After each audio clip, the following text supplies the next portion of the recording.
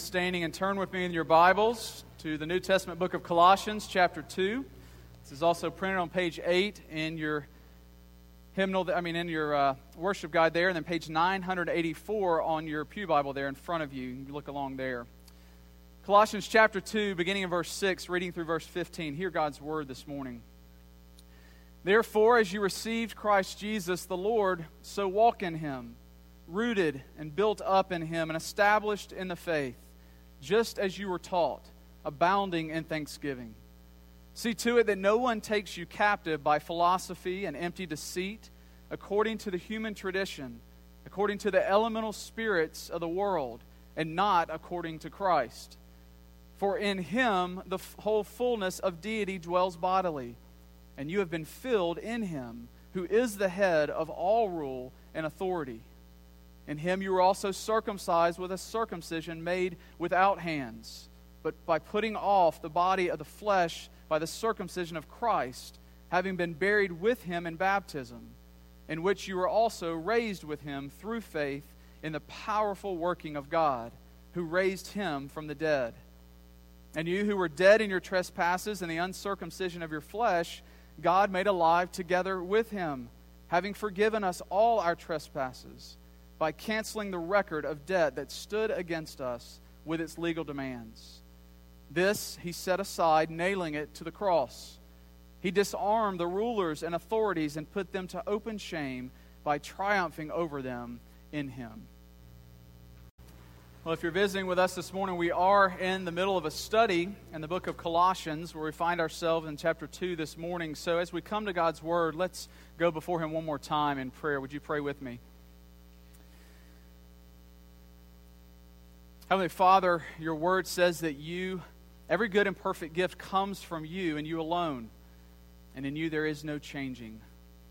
And Lord, it is with that promise that we come this morning before your Word, and asking that you would make it profitable in our lives, that you would take this word, apply it to our hearts, that we might be confronted with our sin and repent of that, and that we might see the Lord Jesus Christ and Him alone. Do that now, Lord, we pray, and we will give you the praise. In Christ's name, amen. Well, a couple of years ago, YouTuber Joey Salandino conducted a social experiment to reveal how easy it was to lure children away from their parents. And so Joey went into a park with his dog, and he got permission from the parents to conduct this experiment. And so he went over and started talking to each child. And he took this puppy with him, and he said, "Hey, do you want to see more puppies that I have in my car?" And to a child, each one of them went hand in hand with Joey away from their parents, to the utter shock as their parents watched as they walked away. And most of the parents said that they had even discussed with their children not to talk to strangers or walk away with anyone they didn't know. And so the parents were just astounded in disbelief at how easy it was for their child to be lured away from them when put in a situation like that. Well, likewise, I think for the believer, though we profess faith in the gospel and we've been taught in the truths of God's word, it is easy for us to be lured away from the truth. Every day we're presented with numerous created things that can divert our attention and our affections away from the gospel. And so as we come to this text this morning, the apostle reveals how easy it is for us to be taken off the right path and lured away. And so for this reason, Paul strongly addresses the issue here with the Colossians and with us in turn this morning. And he provides wisdom and encouragement of how to deal with temptations that come along our journey. So this morning we're going to look by way of 3 points this morning at this text. First, we're going to see Paul's exhortation to walk in Christ. And then we're going to look at Paul's warning of how not to be led astray from the path. And then lastly, we'll see Paul's explanation of how we walk faithfully with Christ. So we'll see the exhortation, the warning, and then an explanation. Well, as we saw last week, Paul tells the Colossians that God has made known to them the rich mystery that is Christ in them, the hope of glory.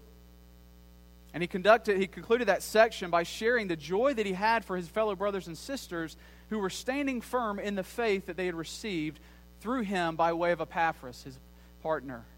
And so now Paul begins to exhort them to continue walking faithfully in this gospel that they had received.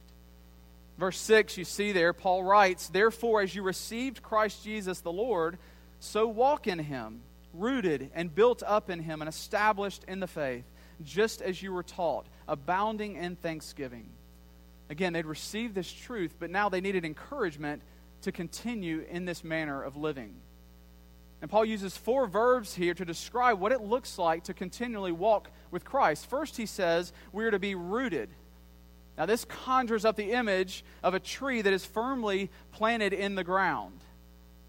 Right? In order for a tree to grow taller and more mature, it requires a strong root system in order to kind of hold up the weight of the canopy that's above ground. Growing to maturity has everything to do with a strong, solid root system. In Colossians, Paul was delighted that they were traveling down this right path because they had heard and received and were resting in Christ. But he says now they need to remain grounded, rooted in these truths. But then he continues, not only are we rooted, he says that we are to be built up. And this kind of brings to mind this image of constructing a home or a building.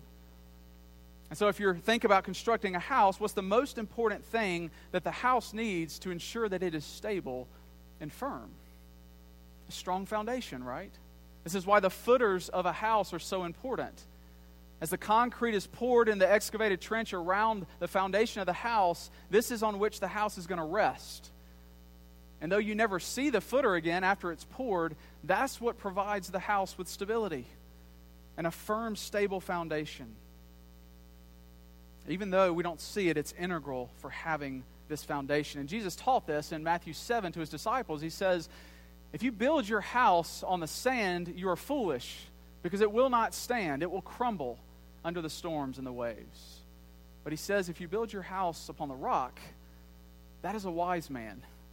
And when the storms of life come, it will not crumble and fall, because you're building your house upon the rock, which is Christ. So we're to be rooted, built up. Thirdly, Paul says we're to be established in the faith. Again, this continues this idea of being strengthened. Kind of going back to the tree analogy, you know, in the first few years of a tree's life, it's kind of susceptible to things. It's susceptible to storms and drought and other elements of the weather. But as it grows and as it matures and strengthens and those roots deepen, it's less and less susceptible to these elements. When something is established, it means it's firmly planted, it's stable.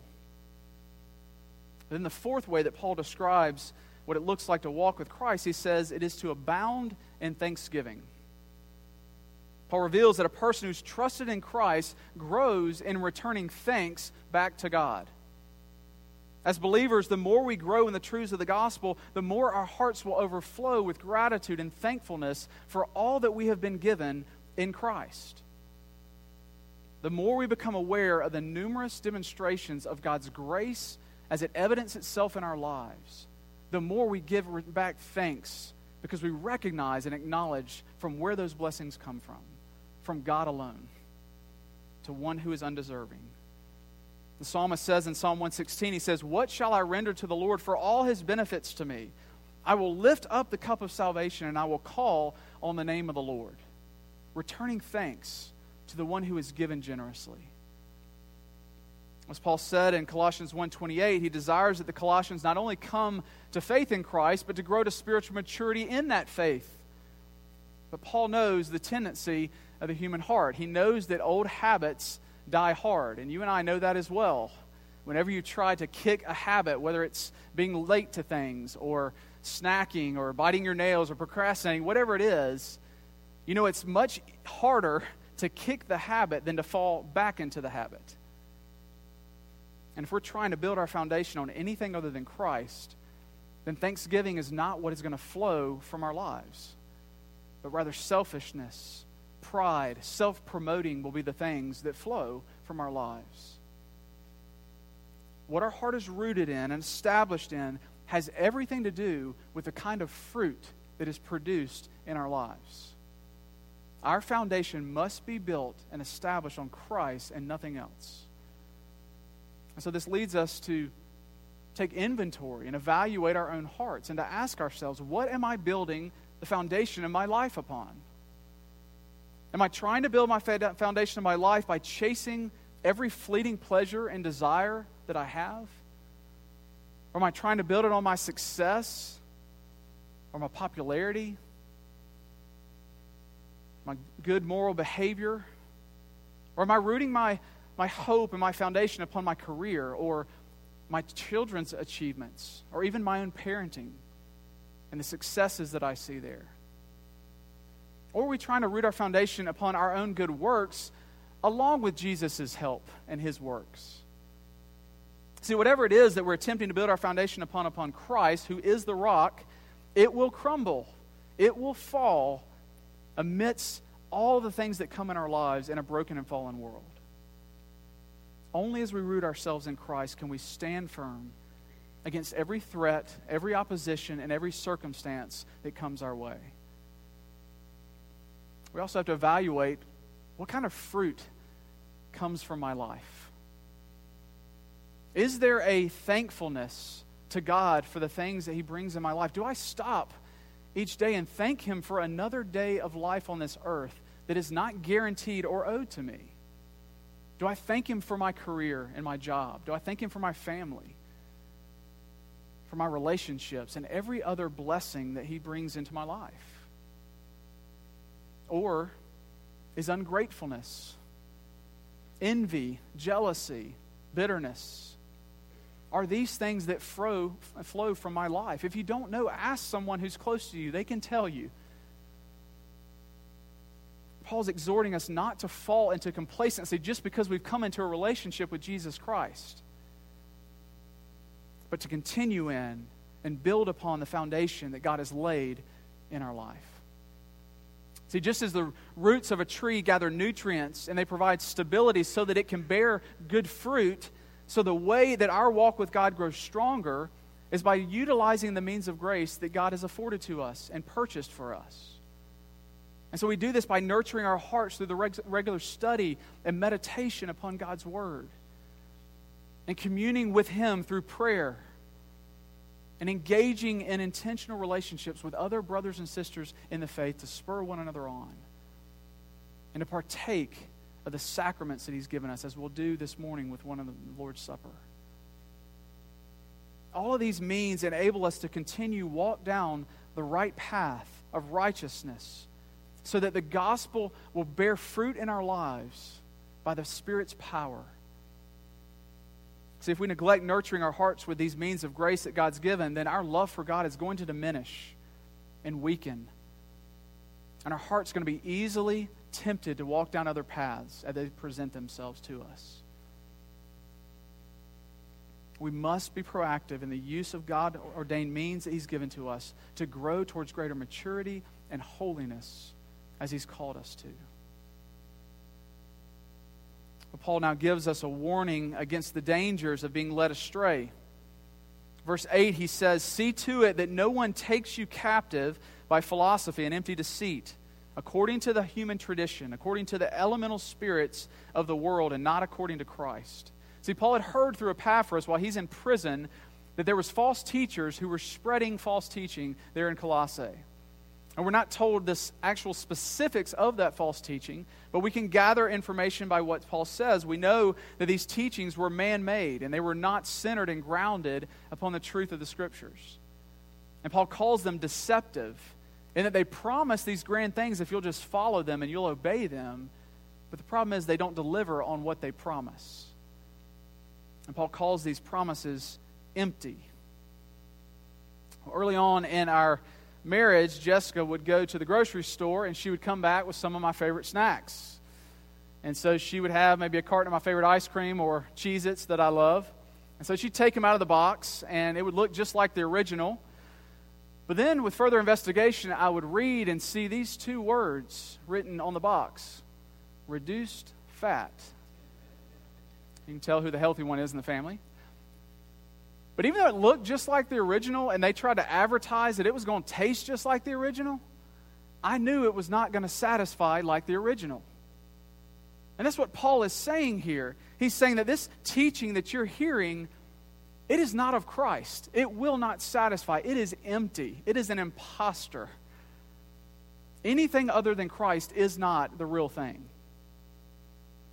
See, according to Paul, these false teachers were claiming that human traditions and extra biblical knowledge had to be added to supplement the faith that they had placed in Christ. These teachers were insisting that, hey, if you want to experience the full experience of Christianity, you got to come to us so that we can teach you, because what you are missing is not taught in the context of the churches that Paul's planning. We have the secret knowledge that you need. But in reality, all they were doing was borrowing from other religions. It was syncretism, and they were making up their own religion. Something else had to be supplemented and added to Christ. And furthermore, these false teachers were promoting a philosophy based on the elementary spirits of the world. Now, this phrase is kind of historically a difficult phrase, and commentators kind of vary on what it means and its full meaning of it. But the basic idea is that these teachers were requiring that some sort of worship of spiritual beings. And so in our day, you maybe can liken it to astrology or something of the sort, that trusting in the stars or the planets and everything else that control human destiny and outcomes.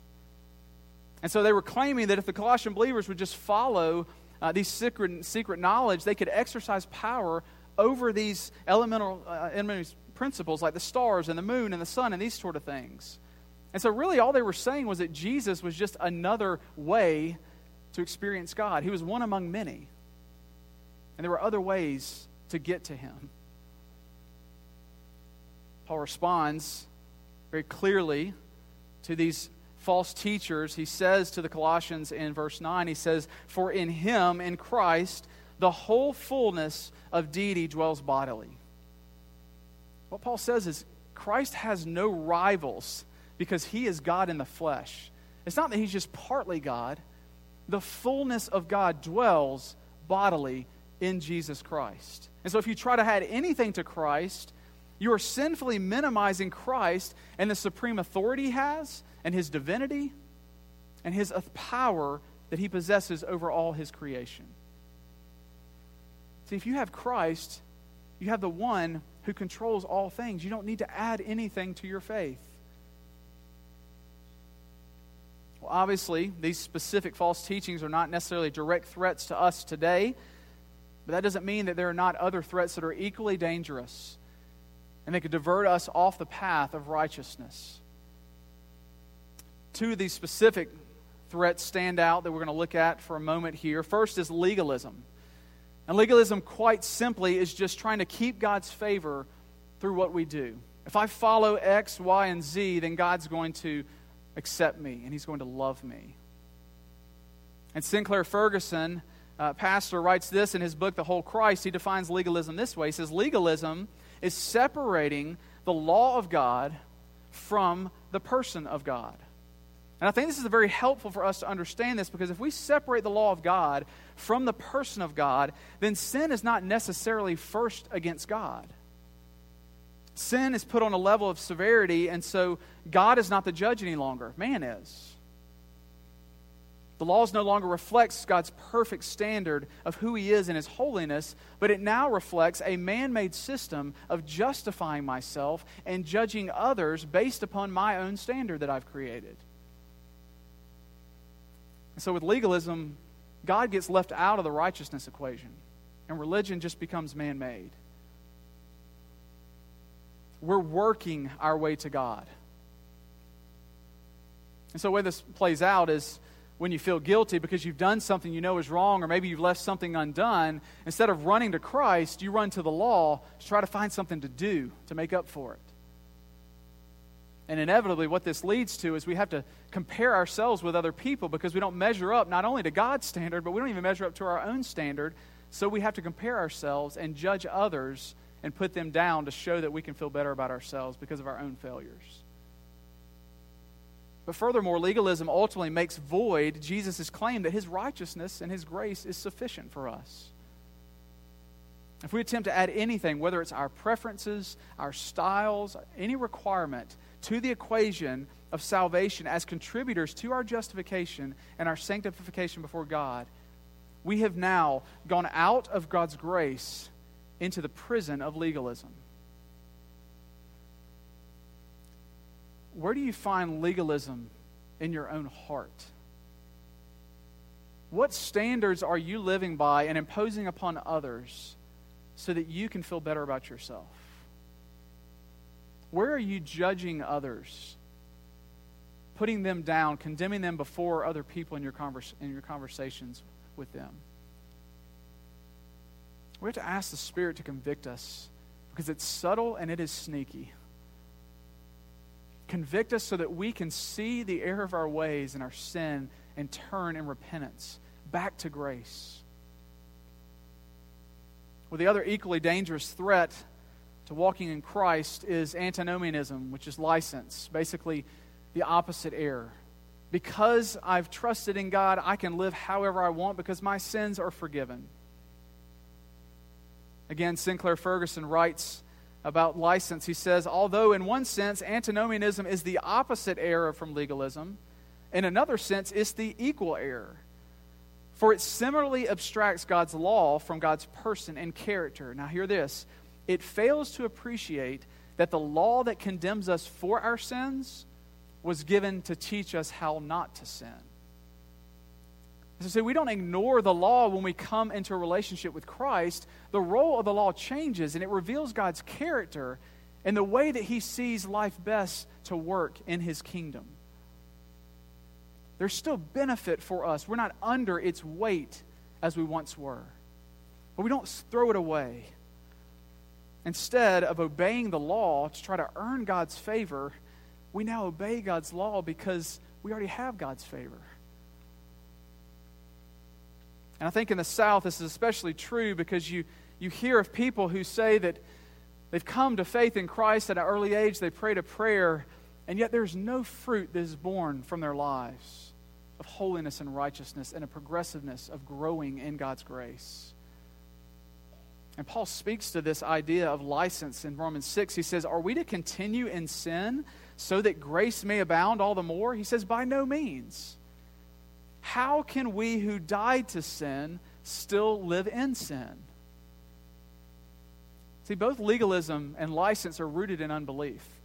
Legalism is unbelief that Christ's work is enough for us in our justification and salvation. And so sanctification is this self-effort. I produce the work to improve upon what I've received from Christ. But license is also unbelief because it says that there's unbelief that there's actually a sanctification piece to our salvation. And so it's unbelief that includes this transformation that happens in the present. And so license believes that if you're trying to grow in your faith, that's legalism. Both of them are equal errors in leading us off the path of righteousness. The reality is, indwelling sin still remains in our hearts as we battle both legalism and license in our lives. Each one of us has struggles with various sins, whether it's anger, impatience, lust, pride, overeating, whatever it is. But when we stop battling and fighting those indwelling sins and we give in to them, we've walked away and crossed the line into abusing God's grace. Are there sins in your life that you have just kind of started waving the white flag? It is futile to continue fighting because I keep going back to it once again. Or maybe there are sins in your life that you're not even battling because you enjoy the sin, quite frankly. This license will lead us to destruction. No matter what areas in our lives we're tempted on this spectrum of license or legalism, and we can struggle with both at the same time in different areas, they both will lead us away from the path of righteousness. We are called to be captivated unto Christ alone, not to give in to the empty, deceitful temptations of man-made philosophies. Lastly, Paul goes on to explain how we're able to withstand these threats to our faith by expounding on how we faithfully walk with Christ. And so what he's going to do is from verses 10 to 15, He's going to expound upon and reveal how the believer's union in Christ empowers and enables us to walk in obedience down this path of righteousness that ultimately leads us to glory. See, to be in union with Christ just means that you are in Christ and Christ is in you. Verse 10, Paul says, "You have been filled in Him who is the head of all rule and all authority." In other words, since God's glory rests upon Jesus Christ, there's no need of or justification for us to go searching elsewhere for help or for salvation or for sanctification. We have it all in Christ. We are lacking in nothing. We have all we need in all of Christ. And so when we go searching elsewhere instead of resting in Christ, it reveals our ungratefulness and it detracts from God's glory. Jesus Himself says in John 15, "Abide in me and I in you. As the branch cannot bear fruit by itself unless it abides in the vine, neither can you unless you abide in me." Christ is the fountainhead from which it will never dry up and it will never, ever leave us unsatisfied. If your faith is in Christ, you have been made complete. You are lacking in nothing because you are in Christ. Do you believe this? And if so, does it evidence itself in your daily life, in the way that you live? Paul now expresses the benefits that flow from our being united to Christ. And he uses this example to the Colossians, how they were being tempted to gain power over the flesh through the external rite of circumcision to add to their faith. See, circumcision was given under the Old Covenant as a sign that pointed to a greater reality. It was a bloody sign that involved the cutting off of flesh. It was an outward symbol that was never meant to be enough. Even Moses tells the Israelites in Deuteronomy 10, he says, you have to be circumcised in your hearts. It has to be an inner faith and trust in God, or else the sign is meaningless. So Paul says in verse 12, "Having been buried with Him in baptism, in which you were also raised with Him through faith in the powerful working of God, who raised Him from the dead." See, Paul's making very clear that the New Testament believers under the New Covenant have been circumcised by being baptized into Christ. In other words, there's this precise relationship between circumcision and baptism. In the Colossians receiving the sign of baptism, they've received the same significance of the sign that was given in circumcision, in which it stood. And just as circumcision served to assure Abraham that God would keep His promises that He made to him, Paul says that baptism is a sign of the promises of God that are made and sealed in His Son, Jesus Christ. And so those who are joined spiritually by faith in Christ, there's no longer need for the bloody sign of circumcision. Because baptism is meant to assure us that God will fulfill His promises as He has made in His gospel. For those who are in Christ, we are buried with Jesus in baptism. He died for our sins and rose again. Our baptism is a clear sign of our union with Him. See, Jesus suffered and died and rose again for our benefit and in our place. He bore the guilt and punishment that we deserved as the Father poured out the fullness of the wrath that we had earned so that He could atone for it. When you embrace Christ, you receive the assurance that your former way of life has been put to death, and that your state in reference to God's law is no longer one who is condemned, but it is one who has been welcomed with full acceptance into the Father's arms. Paul says in Romans 5, "Since we have been justified by faith, we have peace with God through our Lord Jesus Christ." So not only has Christ procured for us the work of His Spirit so that we are justified, but He assures us through the Spirit that we are being sanctified to look more like Him, so that we will die more and more to our sin and live unto His righteousness, to reflect His character. And Paul's been kind of building to this climax, this crescendo about the grand reality that is true of us who are in Christ. And in verse 13, he says this, he says, "And you who were dead in your trespasses and the uncircumcision of your flesh, God made alive together with him." God took what was dead, lifeless, without hope, and it says he made us alive together with Christ. And then Paul gives 3 ways that he's accomplished this. Do not miss this. 3 ways that God has accomplished making us alive together with him. Verse 13, through Christ's forgiveness of our sins. All of our sins have been atoned for and covered with the righteous blood of Christ. You are no longer defined by your past. And that is a glorious truth, but he doesn't stop there. Verse 14, not only have your sins been forgiven, but he has canceled the debt that you and I have rung up because of our rebellion. And as if that weren't enough, verse 15, he has also disarmed the rulers and authority by gaining victory over them, putting them to shame, Paul says. And this is the idea of a king walking down the road with the spoils of his victory, showing everyone who has conquered their enemy.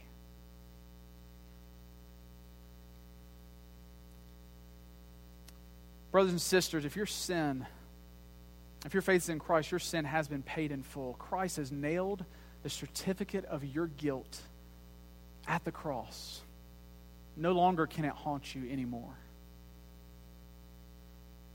We share in this grand victory, and so therefore we can walk confidently in the power of the Spirit down this path of righteousness.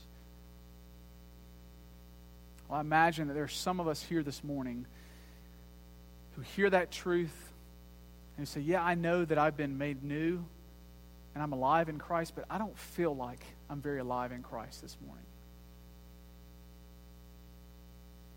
May I suggest that maybe this is due in part to the fact that we don't fully grasp and understand how our relationship with sin has changed now that we're united to Jesus. See, because we've been baptized into Christ, this means that we are new creation. We've been brought out of the kingdom of darkness into a new kingdom of his beloved Son. And so therefore we are now able not to sin, where once before that was not true of us. Not only are we given a new identity and brought into a new kingdom, we now have a new struggle and new relationship with sin. Listen to what Paul says in Romans chapter 6, verse 11. So you also must consider yourselves dead to sin and alive to God in Christ Jesus. That word consider there is an accounting term. It means to reckon, to reconcile. And so what Paul is saying here is that when we are tempted with sin, we must reckon. We must recognize that we are new creation, no longer in bondage to sin.